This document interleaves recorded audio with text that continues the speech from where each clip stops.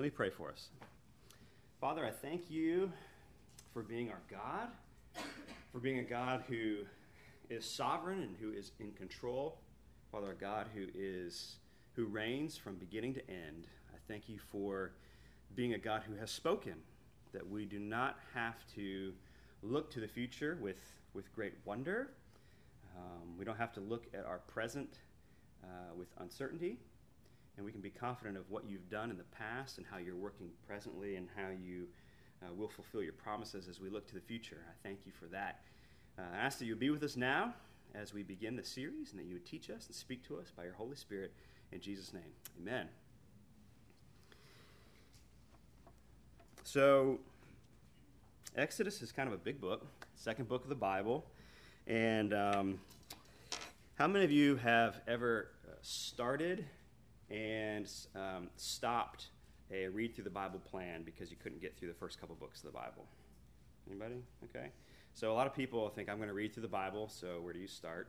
Start at the very beginning, and you start in Genesis and you start getting through Exodus, and there's a lot about the tabernacle and the laws and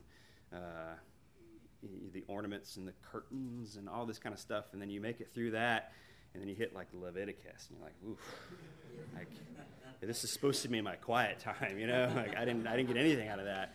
And so there's a lot of context that needs to kind of be built in there. And so what I want to propose this morning is we're just going to kind of do an overview of the book of Exodus and why it's important to study the book of Exodus and look at some of these early books. And I believe that to fully understand and engage in and enjoy something, kind of fill in the blank, whatever that might be, it's always going to be beneficial to have a good, clear understanding of the foundation, a good, clear understanding of the beginning. So once again, I want to propose that to fully understand or to engage or to enjoy fill in the blank, it's always going to be advantageous for us to understand how things started. For example, Lauren and I got married 5 years ago, and we had vastly different interests, different hobbies. So Lauren has always enjoyed music. She plays lots of instruments, and she minored in music in college, and she always loved the choir and choral music, and it's just lost on me. Like, I enjoy singing, and in my high school days, I enjoyed rocking out, but the whole people who love choral music, I'm like, all right, good. But being married now to somebody who I greatly love, and hearing her talk about choral music and her training musically and the hours that she spent and the relationships that she spent, and then all these different conductors who trained her and how to sing and how to use the body for making different sounds and all these things. And as we've moved a couple times, we've undug old pictures and cassette tapes and CDs and all this old choir stuff. And so I remember one time she was telling me about some of the depth of understanding choral music. And I hope I get this right. Lauren isn't here to help me explain this, but if you're into choral music, maybe you know what I'm talking about. But she was explaining to me how when you have a choir who's good,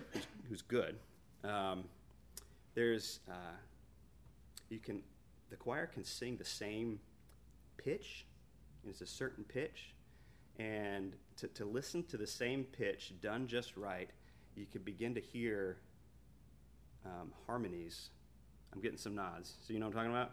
Within that single pitch, all right? So you're sitting there listening to it, and from the outside, musical dummy, all I hear is like, but if you start listening, you start hearing it open up into all of these different sounds, as if other people are singing different pitches, but they're not, because of the way it's all working together and the way the sound works. I'm like, I had no idea. There's such depth there, and then they're using all this together to form this amazing masterpiece, essentially. And she's showed me these things, and what it does is it broadens my appreciation, it broadens my awe, and it kind of makes me go, wow, that's I didn't see that before because I didn't see the background of some of that stuff.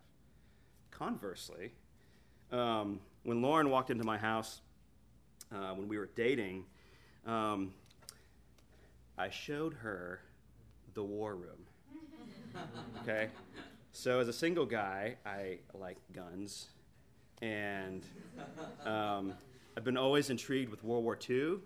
And so, when I was in college, I saw Saving Private Ryan, and I found like a helmet at a thrift store, and like, this is cool. And then I found a bayonet somewhere and a military-issued shovel with 1945 stamped in it. It's like this World War II era. I just kind of got intrigued, and so I started like collecting this stuff, and I was a single guy, and so I put all this stuff in her room, and I had guns on the walls, and I had a mannequin with a uniform. I mean, it was, looking back, it was a little creepy, all right? And I'm not a doomsday prepper, but Lauren, she walks in and she's like, what? Who's this guy I'm dating? And but thankfully, when I invited her over, there was another couple that came over too, and I started telling the guy, this weapon, when it was developed, and who used it, and why it was important in the war, and this is this type of thing and that. And she started hearing me talk about the background, and she started thinking, okay, so maybe it's not all weird. And as I began studying World War II, people asked me, Danny, why that era do you enjoy so much? And I like to say, well, it's a war that we were losing for a long time, and most of the world was under the control of the Axis powers, and it was pretty scary. And it was, maybe depending on how you look at it, 15 years after World War I, when like literally a generation died, and so nobody wanted it. And you kind of look at the background and the history of how did this maniac come in power, and you see how that actually worked, and nobody wanted to do anything, and you did this and this, and next thing you know, Europe is under control, and then Africa didn't really have a play, and South America was kind of too underdeveloped to make a difference, and you had England, and next thing you know, we were losing for a long time, and it was scary, and maybe your grandparents, my grandparents, they had to black their windows because of invasion, and Sullivan's Island has got forts, it's because we thought we were going to be invaded. And and so I started looking at the background, and it just kind of came to life. And it's no longer just, hey, we won, we're America, hoo, hoo, hoo. But that was a significant era because of the background, because of the history, because of how it started, and because of how we got there. And so I believe that when we look at the book of Exodus, what it does is it shows that it's actually foundational. Right now, 2016, we're way down the line, spiritually speaking.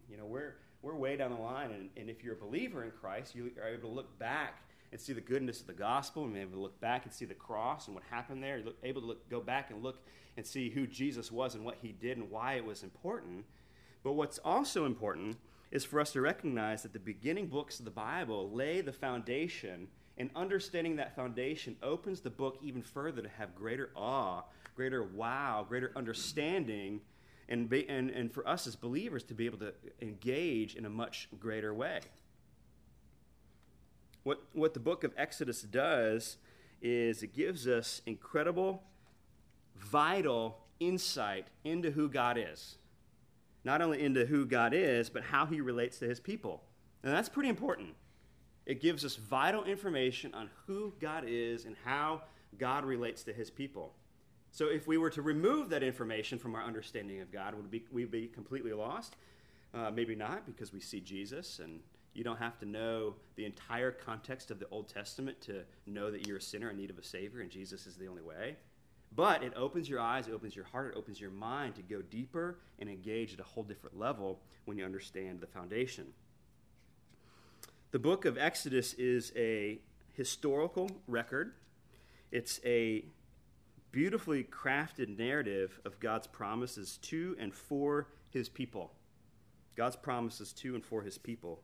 It's a historical account of how God works through tragedy, how God works through history, how God works through the raising up of kingdoms and the tearing down of kingdoms for his purposes, how he controls the natural order for his purposes, that he holds the laws of science in his hands and he manipulates them in a positive way for his glory and to keep his promises to his chosen people. The book of Exodus shows how God displays himself and his ways to those in whom he has chosen. So it's wonderful. It's beautiful. And it helps us understand at a whole new level who our God is and how he interacts with his chosen people. So the first thing that I want to do is I want us to look and see where Exodus kind of falls in the timeline of history and the history of God interacting with his people. There are 5 categories of books in the Old Testament. All right? How many books are in the Old Testament? 66 books in the Bible. Remember this from back in the day? Anybody? Huh? 39. Okay, so there's 39 Old Testament books, and those 39 books are broken into 5 genres, essentially. So do we know what they are? You've got the law, the Torah, Law. the prophets, the books of wisdom, and then you got your major and your minor prophets. Law, history. Yeah, there you go, history. Law, history, major, minor, wisdom. Okay, so we got the law, which is the Torah. It's the first 5 books of the Old Testament, written by Moses. All right, Genesis, Exodus, Leviticus, Numbers, Deuteronomy. That's the law. And you have history, like 1st and 2nd Kings, the history of the kings, Chronicles, the Chronicles. History, wisdom literature, like Psalms, Proverbs, Song of Solomon, and then the major, minor prophets speaking. Exodus is the second book of the law, the second book of the Pentateuch. Moses is its author. And Moses is considered the first major prophet because he was a spokesman for God. So if that's where we're at in Exodus, I want us to begin in a quick way of looking at Genesis, because you can't really understand Exodus unless we take a quick look at what has happened in Genesis. So I would like for you to flip to the book of Genesis and hit chapter 12, Genesis chapter 12. There's a couple foundational things that we see in the book of Exodus. And I want you to track with me here, because truly I want us to build this foundation. All right, so think of it like a house. You got to start from the bottom and build up. Eventually we get to the Gospels, but right now we're looking at the law. So a couple foundational themes of the book of Genesis is, first, what's established in the book of Genesis is that there's one God and that he's the creator of all. This is big information. Okay? Now, it might seem like little kids' Sunday school information, but this is truly, if you're going to start somewhere, that's where it needs to start. All right? So the book of Genesis, chapter 1 and chapter 2, we see that there is one God and he is the creator of all things. So the second thing we see in Genesis, aside from one God and creator of all things, is that he has established a covenant between God and man. This is where I'm going to need some people to help me read. I'm going to divvy these out. Who wants to read Genesis chapter 12, verse 2? I'm going to need several volunteers. All right, right here, Bones. Genesis 12:3, second verse right after that. Genesis 12:3. Nick, right? Yeah, I got that wrong on Thursday. Genesis 12:5, 6, and 7. Thanks, Bo. Genesis 15, all right, a couple chapters later. Genesis 15, verse 6. And Genesis 15, verse 18. Evan? All right, we'll keep it there. All right, so Genesis, we see big statement. God is the creator, and that there is one God. Second big thing we need to see is that God has established a covenant between himself and mankind. So, Genesis 12:2, what has God promised in this covenant? I will make you into a great nation, and I will bless you. I will make your name great, and you will be a blessing. Great. I will make you a great nation. I will bless you. I will make your name great so that you can be a blessing. We're establishing the covenant here. All right, the covenant comes with promises, and these are the promises. And we're going to review these, but it's good for us to understand what are these promises? What is this covenant? So God is a creator. There is one God, and he has made a covenant between himself and man. He's made promises in that covenant. I will make you a great nation. I will bless you, and I will make your name great. Genesis chapter 12, verse 3. I will bless those who bless you, and I will curse him who curses you, and in you all the families of the earth shall be blessed. All right, so the promises are getting bigger. Not only will I make you a great nation, not only will I bless you, not only will I make your name great, but I will bless those who are kind to you.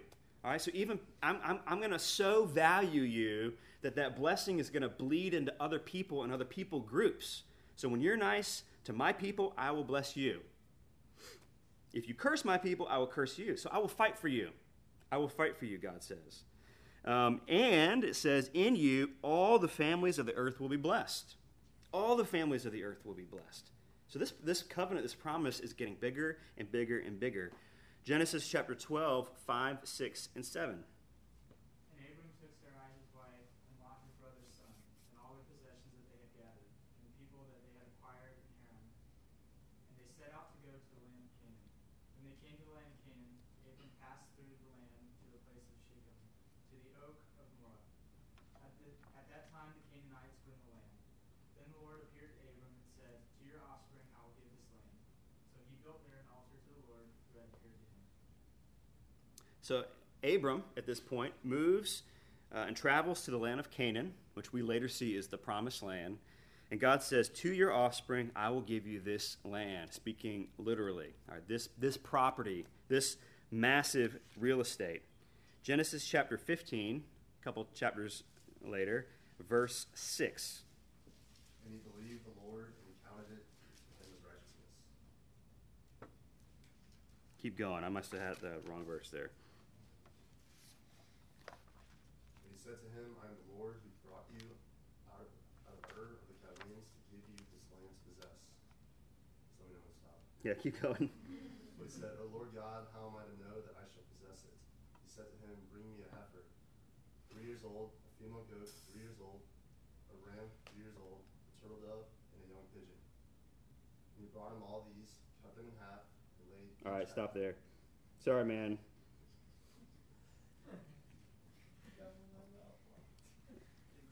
I sent you in the wrong direction. Verse 5. Verse 5. And he brought him outside and said, look toward heaven and number the stars, if you are able to number them. And he said to him, so shall your offspring be. There. Thank you for that. We're not going to get into the splitting in half of the animals, though that is part of the covenant that we will address. So he says, look towards heaven, number the stars if you're able, and so shall your offspring be. So the book of Genesis is foundational, all right, the first foundation, because we see that God is one, that he is the creator of all, and that he is making a covenant with his people. And in that covenant, there's great depth, there's great promise, there's great hope. We just saw that it says, I will make of you a great nation. I will bless you. I will make your name great. You so you can be a blessing. I will bless those who bless you. I will curse those who dishonor you. In you, all the families of the earth will be blessed. And your offspring, I will give this land. And your numbers will greatly increase. Look at the stars in heaven. If you can count them, that's how big your offspring will be. This is the covenant between God and man. Genesis chapter 15, verse 18. On that day, the Lord made a covenant with Abram, saying, to your offspring I give this land from the river of Egypt to the great river, to the river Euphrates. Great. So that's the covenant summary. On that day, the Lord made a covenant with Abraham. All right, that text that Evan just read is the conclusion of what Josh was just beginning to read, and that's the story of the covenant between Abraham and God. To your offspring I give this land, from the river of Egypt, the great river, to the river Euphrates.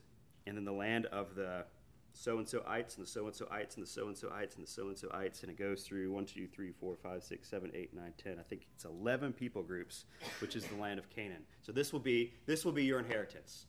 This is the land that I will give you. As a part of this covenant, there are prophecies made, future tellings. All right, so here's another batch that I want people to read. Genesis 15, verse 13. Genesis 15, 13. Josh. Genesis 15, 14. Genesis 15, 14, the next verse, Jeremiah. And then Genesis 15, 16.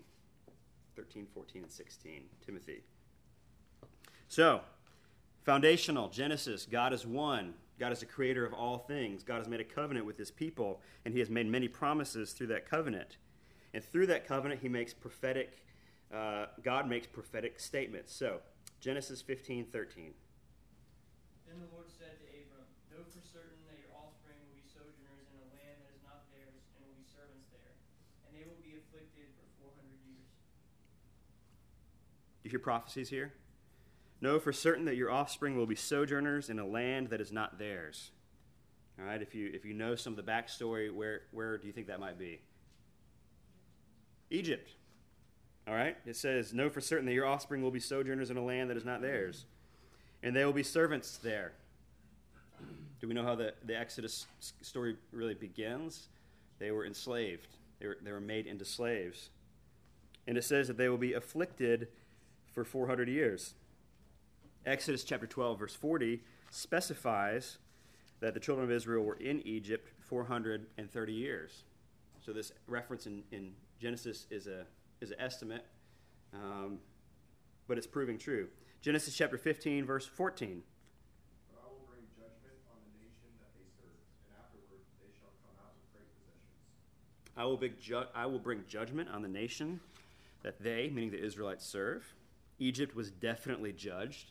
They were judged through the 10 plagues. They were judged through their entire military force being wiped out in the Red Sea. That was judgment. That was judgment by God. And it says, afterwards they shall come out with great possessions. Exodus chapter 12, verse 36 that says that when the children of Israel were finally released by Pharaoh, it says that the children of Israel went out and asked the Egyptians for their gold, and they gave it to them. And the Bible actually says that they plundered the Egyptians. All right? So they went through, leaving, and the Egyptians just gave them their stuff, gave them their weapons, gave them their gold.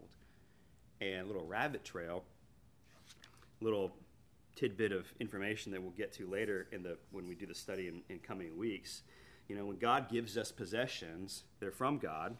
He gives us the ability to steward them, and the possessions, the material stuff that we have is really either going to be used for idol worship or God worship. And so when the children of Israel found themselves in the middle of the desert, guess what gold was used to build the golden calf? You know? Or guess what gold was used later to build the tabernacle? It's the gold plundered by the Egyptians. And so we're in the same boat.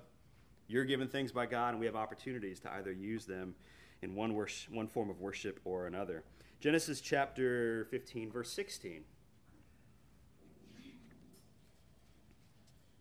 The fourth generation, your descendants will come back here, for the sin of the Amorites has not yet reached its full measure. In the fourth generation, which when you look at the generations, you see this prophecy coming true. And then it ends with this interesting statement: the iniquity of the Amorites is not yet complete, which we'll get to later when we look at the book of Exodus.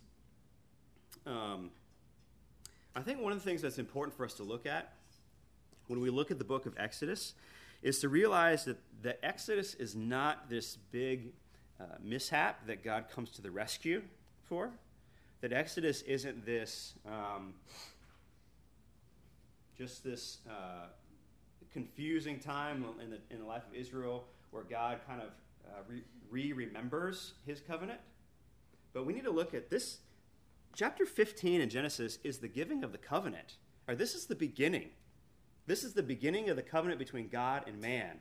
And so God is saying to Abraham, I will make you a great nation. I will bless you. I will make your name great. I will bless those who bless you. I will curse those who curse you. In you, all the families of the earth will be blessed. I will give your offspring this land. You look up to the heavens, you see the stars, so will your offspring be, but you're going to sojourn for a while. Your people will grow, but they'll be enslaved. But I will judge those people. I will punish those people. I will provide for you. I will give you great possessions. He says it all at the beginning.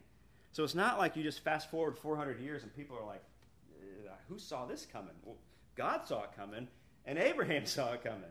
And when Abraham taught Isaac, Isaac then taught Jacob, and then Jacob taught his 12 sons, and his 12 sons went to Egypt because there was a great famine in the land.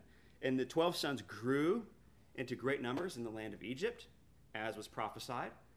And these promises of God and these prophetic details were named to generation after generation after generation. So God is good in how he works. So we see the timeline of the book of Genesis. We see Abraham, we see Isaac, we see Jacob, and we see the 12 sons of Jacob entering Egypt. And that's where Genesis ends. All right? The story of Joseph is one of the 12 sons. He is in Egypt, and the other 11 come. Their father Jacob comes and dies, and they bury him back in their homeland. So Genesis is a huge beginning. So the next step in that foundation process of understanding our faith comes in the book of Exodus. And so the question I want to ask now is what makes Exodus so foundational? Because we've established huge things. So there is one God, that he is creator of all things. He has made a covenant which includes many promises to his chosen people. Exodus picks up and it covers a ton of ground instantly. So hit Exodus chapter 1 with me, please. Genesis ends with 12 brothers. So God's chosen people are not very big. Abraham, Isaac, Jacob. Jacob has 12 sons.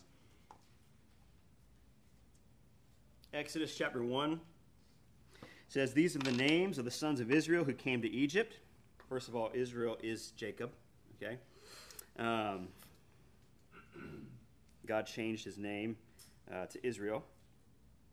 So these are the names of the sons of Jacob, or Israel, who came to Egypt with Jacob, each with his household. Reuben, Simeon, Levi, Judah, Issachar, Zebulun, Benjamin, Dan, Naphtali, Gad, and Asher. All the descendants of Jacob were 70, so not that big, 70 persons. Joseph was already in Egypt. Then Joseph died, all of his brothers and all of that generation. But the people of Israel were fruitful, and they increased greatly, and they multiplied. And they grew exceedingly strong, so that the land was filled with them. Verse 8, now there arose a new king over Egypt who did not know Joseph.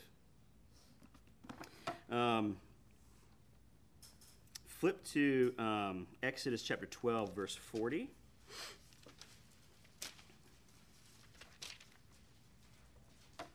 Somebody read Exodus 12, verse 40, please. Read it out.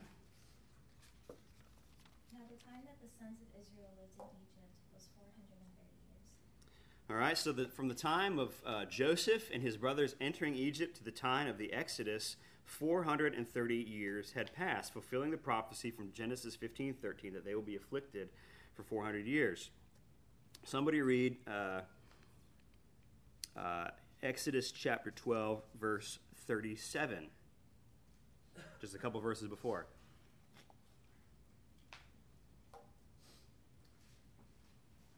That night the people of Israel left Ramses and started for Succoth. There were about 600,000 men, plus all the women and children. Most scholars believe that's about 2 million people. All right, so the second prophecy is fulfilled right off the bat.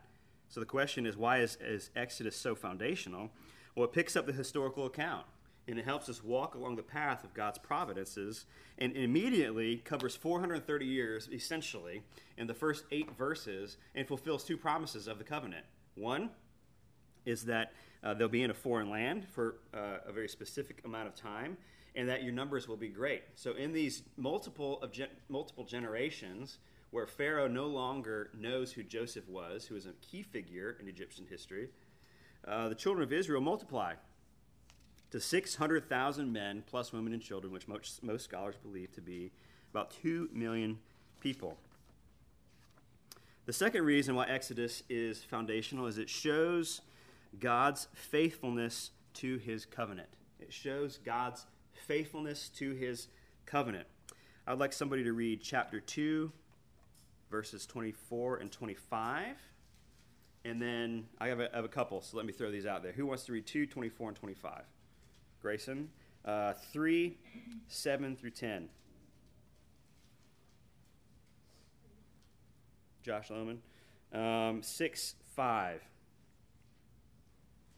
Mary Elizabeth. And 33, 1 through 3. Rachel. In that order, 2, 24, and 25. And God heard their groaning, and God remembered his covenant with Abraham. God heard their groaning. Sorry, I'm interrupting. God heard their groaning and remembered. That's the point. God heard and remembered. All right, so the second foundational truth of Exodus is that God is faithful to his covenant people. He hears and he responds. All right, I'm going to interrupt some of you here.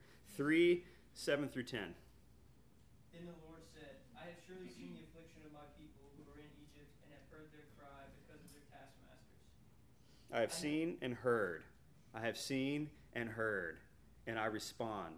Thank you. Verse 6, or chapter 6, verse 5.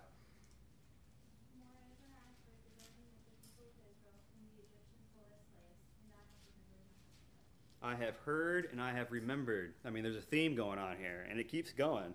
33, chapter 33, verses 1 through 3. Then the Lord said to Moses, leave this place, you and the people you brought up out of Egypt, and go up to the land I promised on oath to Abraham, Isaac, and Jacob, saying, I will give to you your descendants. I will send an angel before you and drive out the Canaanites, Amorites, Hittites, Perizzites, Hittites, and Jebusites. Thank you. I will do these things. I will continue to do these things as I have promised. I have heard your groaning. I will remember. So the second foundational principle is that God shows his faithfulness to his covenant and to his covenant people. He hears and he keeps. But not only does he hear and keep, he provides. Now this is, to me, where the story gets beautiful and the story becomes awe-inspiring.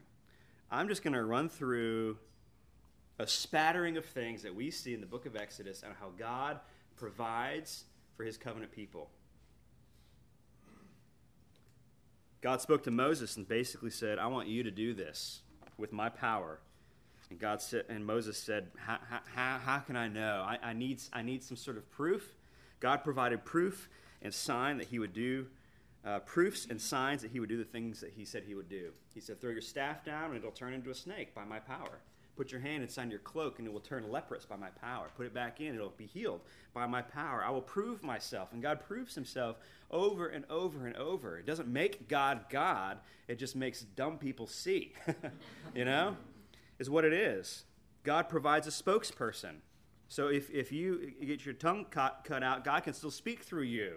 All right, if tragedy happens, God can still speak through you. He provided Aaron to Moses. God provided Moses, who was the deliverer of the children of Israel. God provided deliverance from death, the 10th plague, the death of the firstborn.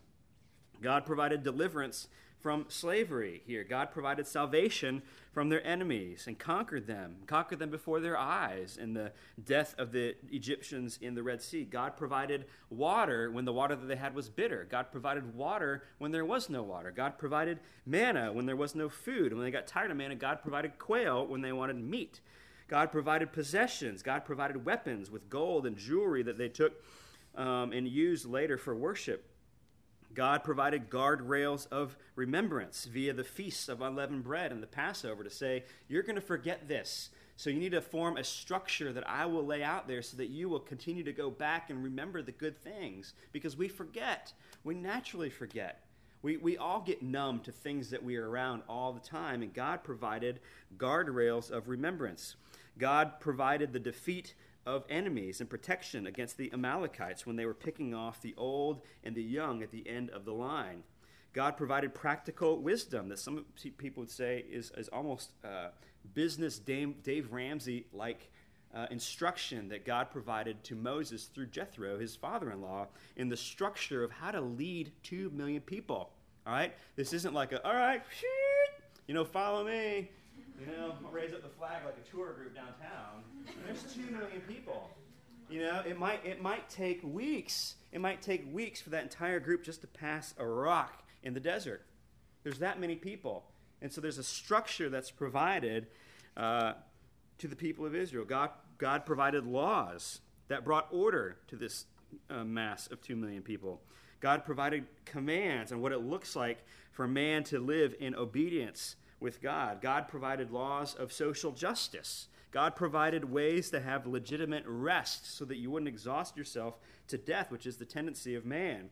God provided hope in the book of Exodus with the promise of the promised land. God provided the opportunity and the means by which they could worship and maintain a right relationship with God through the tabernacle. God provided mercy when they didn't deserve it, and they were bowing down merely days after the Exodus to the golden calf.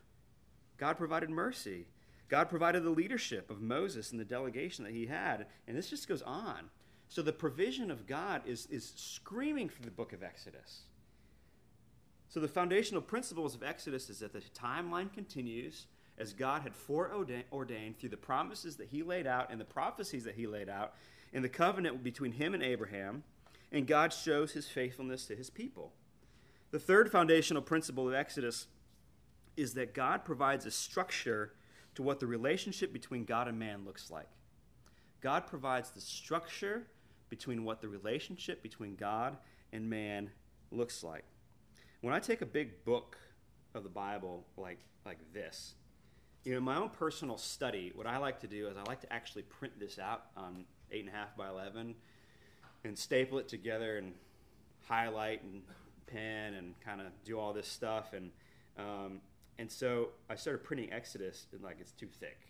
We didn't have a stapler to do it, so we do have a binder in the office, so I had this thing bound, and so it's just a paper notebook, but it's so big, and to get my head around a big book of the Bible, I've got to break it down based on some of its structures, just some of the basic structures to help me understand where the book is going as it's trying to communicate a clear purpose, because it's a narrative.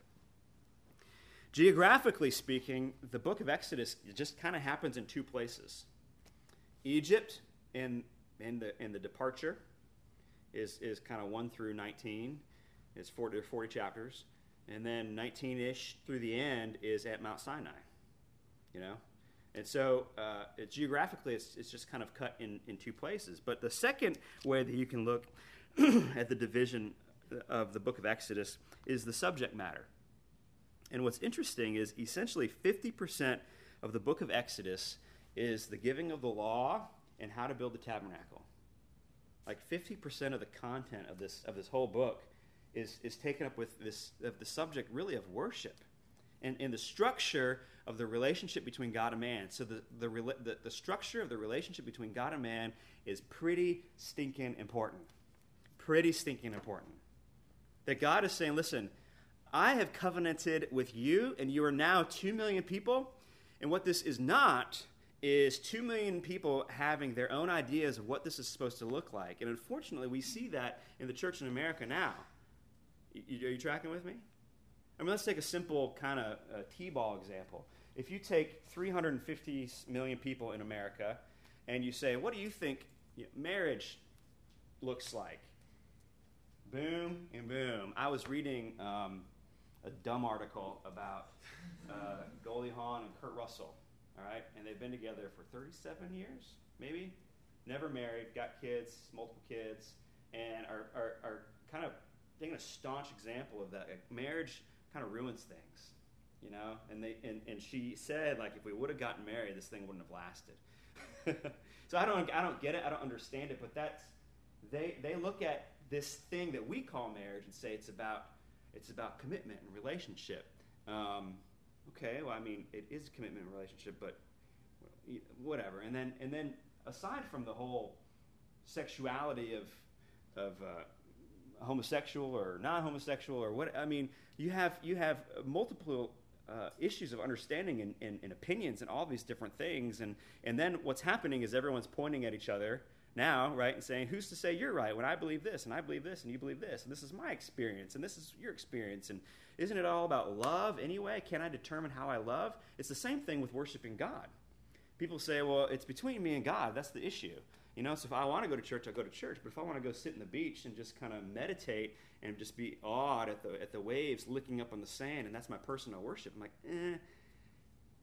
you're gonna sink, man, in your walk with Christ, because that's not how it's designed. All right, so you've got 2 million people, and you have multiple. Not everybody was righteous, I mean, they all were worshiping the golden calf at some point. And so God is saying, listen, I'm going to provide a structure for your benefit and for my glory. And this is what it looks like. And I, as God, am going to come into your presence via the tabernacle. And I think this is going to be exciting when we start unpacking it. It's not just this tent that they set up with a little altar that's kind of symbolic and representative. It says that God came down in a cloud and filled that place. And God was with the people. God was with the people. And that God would leave the tabernacle, and that's when the people would know that they were to leave. And so God was with them. He was actually with them. And he says, if I, as God of all things, am going to come down to earth, it's going to look like how I say it's going to look. And let me tell you about it. This is a big deal. Not only that, but this is how you behave. This is how you act. This is how you interact with me, and this is how you interact with other people who are made in my image. That's why there's all these laws about not only worship, but social justice. All right? And then when we get into Leviticus, which is a more detailed retelling, we're not going to get into Leviticus, but if you want to read Leviticus, it's a more detailed telling of what just life and culture and worship is supposed to look like. There's standards. And so it's not just, hey, let's take a vote on what we think this looks like, or why don't you just do the thing that most tugs at your own heart. It's saying, let's see what God said and base our worship off of that. That's 50% of the book of Exodus. So it can get bogged down with like the curtains and the pomegranates and the table of bread and all these different things, but we're going to kind of look at some of those things together and say, what does this mean? Why did God say these things? And what does it have to do with us right now? And it says a lot, because this is the foundation. This is the foundation that we're building on. So it structures the relationship between God and man. And the fourth foundational principle that we see in the book of Exodus is that it sets God's people on a straight path towards the ultimate fulfillment of God's covenant. It sets God's people on a straight path towards the ultimate fulfillment of God's covenant.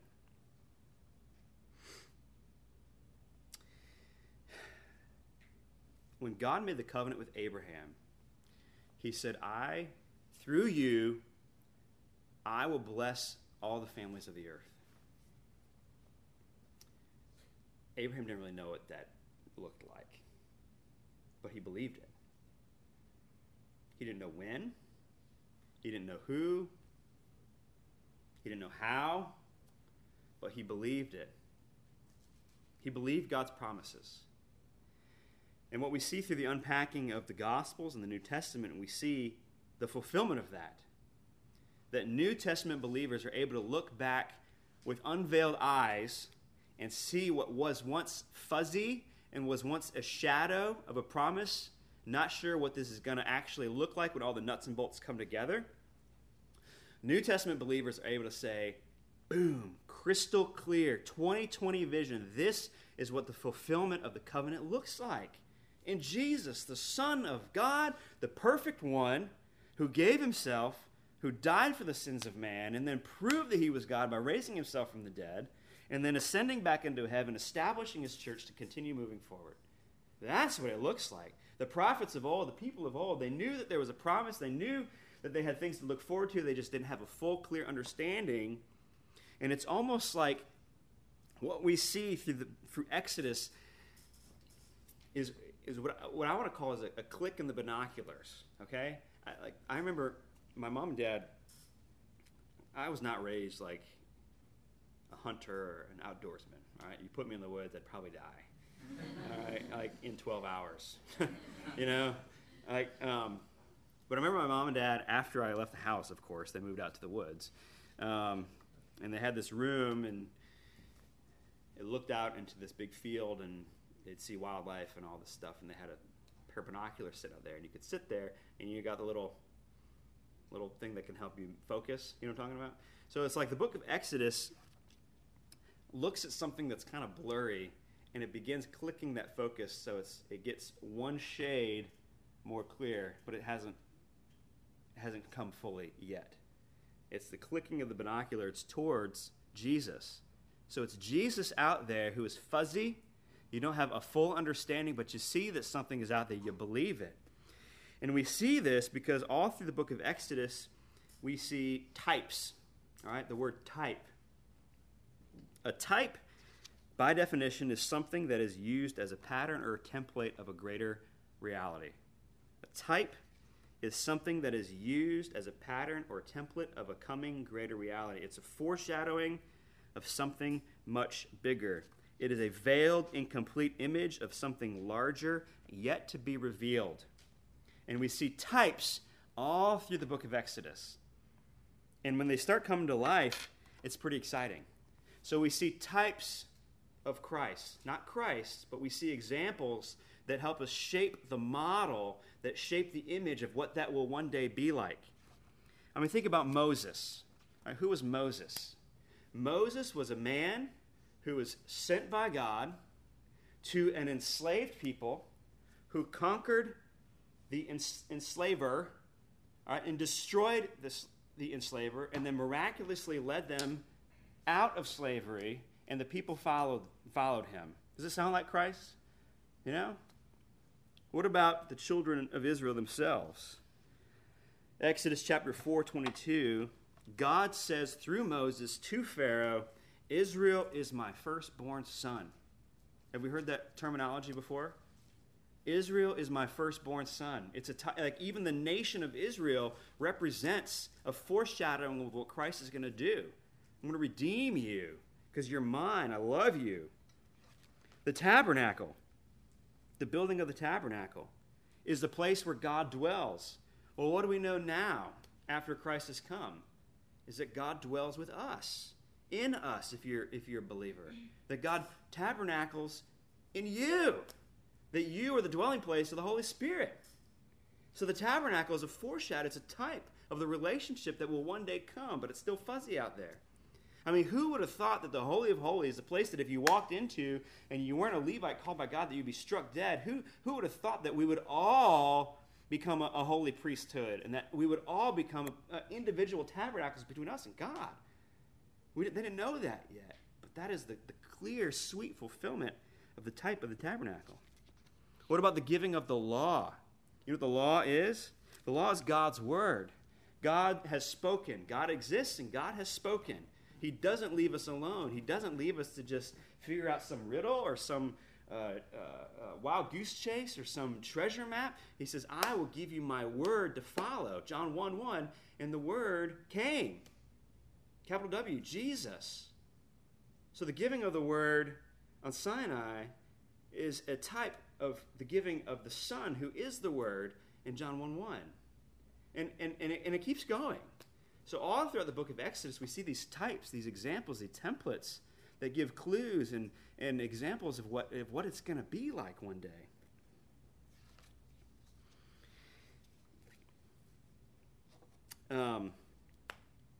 So this is how I want us to look at Exodus.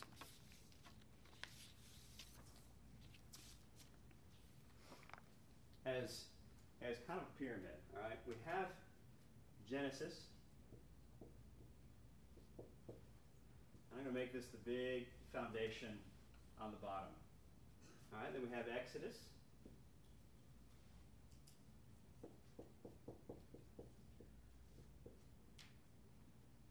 Which is God is faithful to his covenant. And he has provided structure to his people.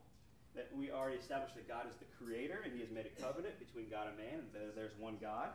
And then we basically, and this is a very simplistic version here, but what we have is the bulk of the rest of the Old Testament.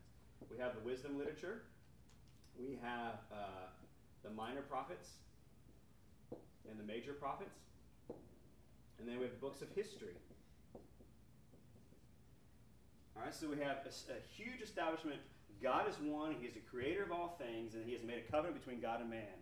And then God is faithful to that covenant. And then here is the structure for that covenant. And here's how it plays out. Ups and downs, obedience, disobedience, blessings and curses throughout the rest of the Old Testament. And then what do we get? The gospel, or the Gospels. The telling of Jesus and the story and the fulfillment of that covenant.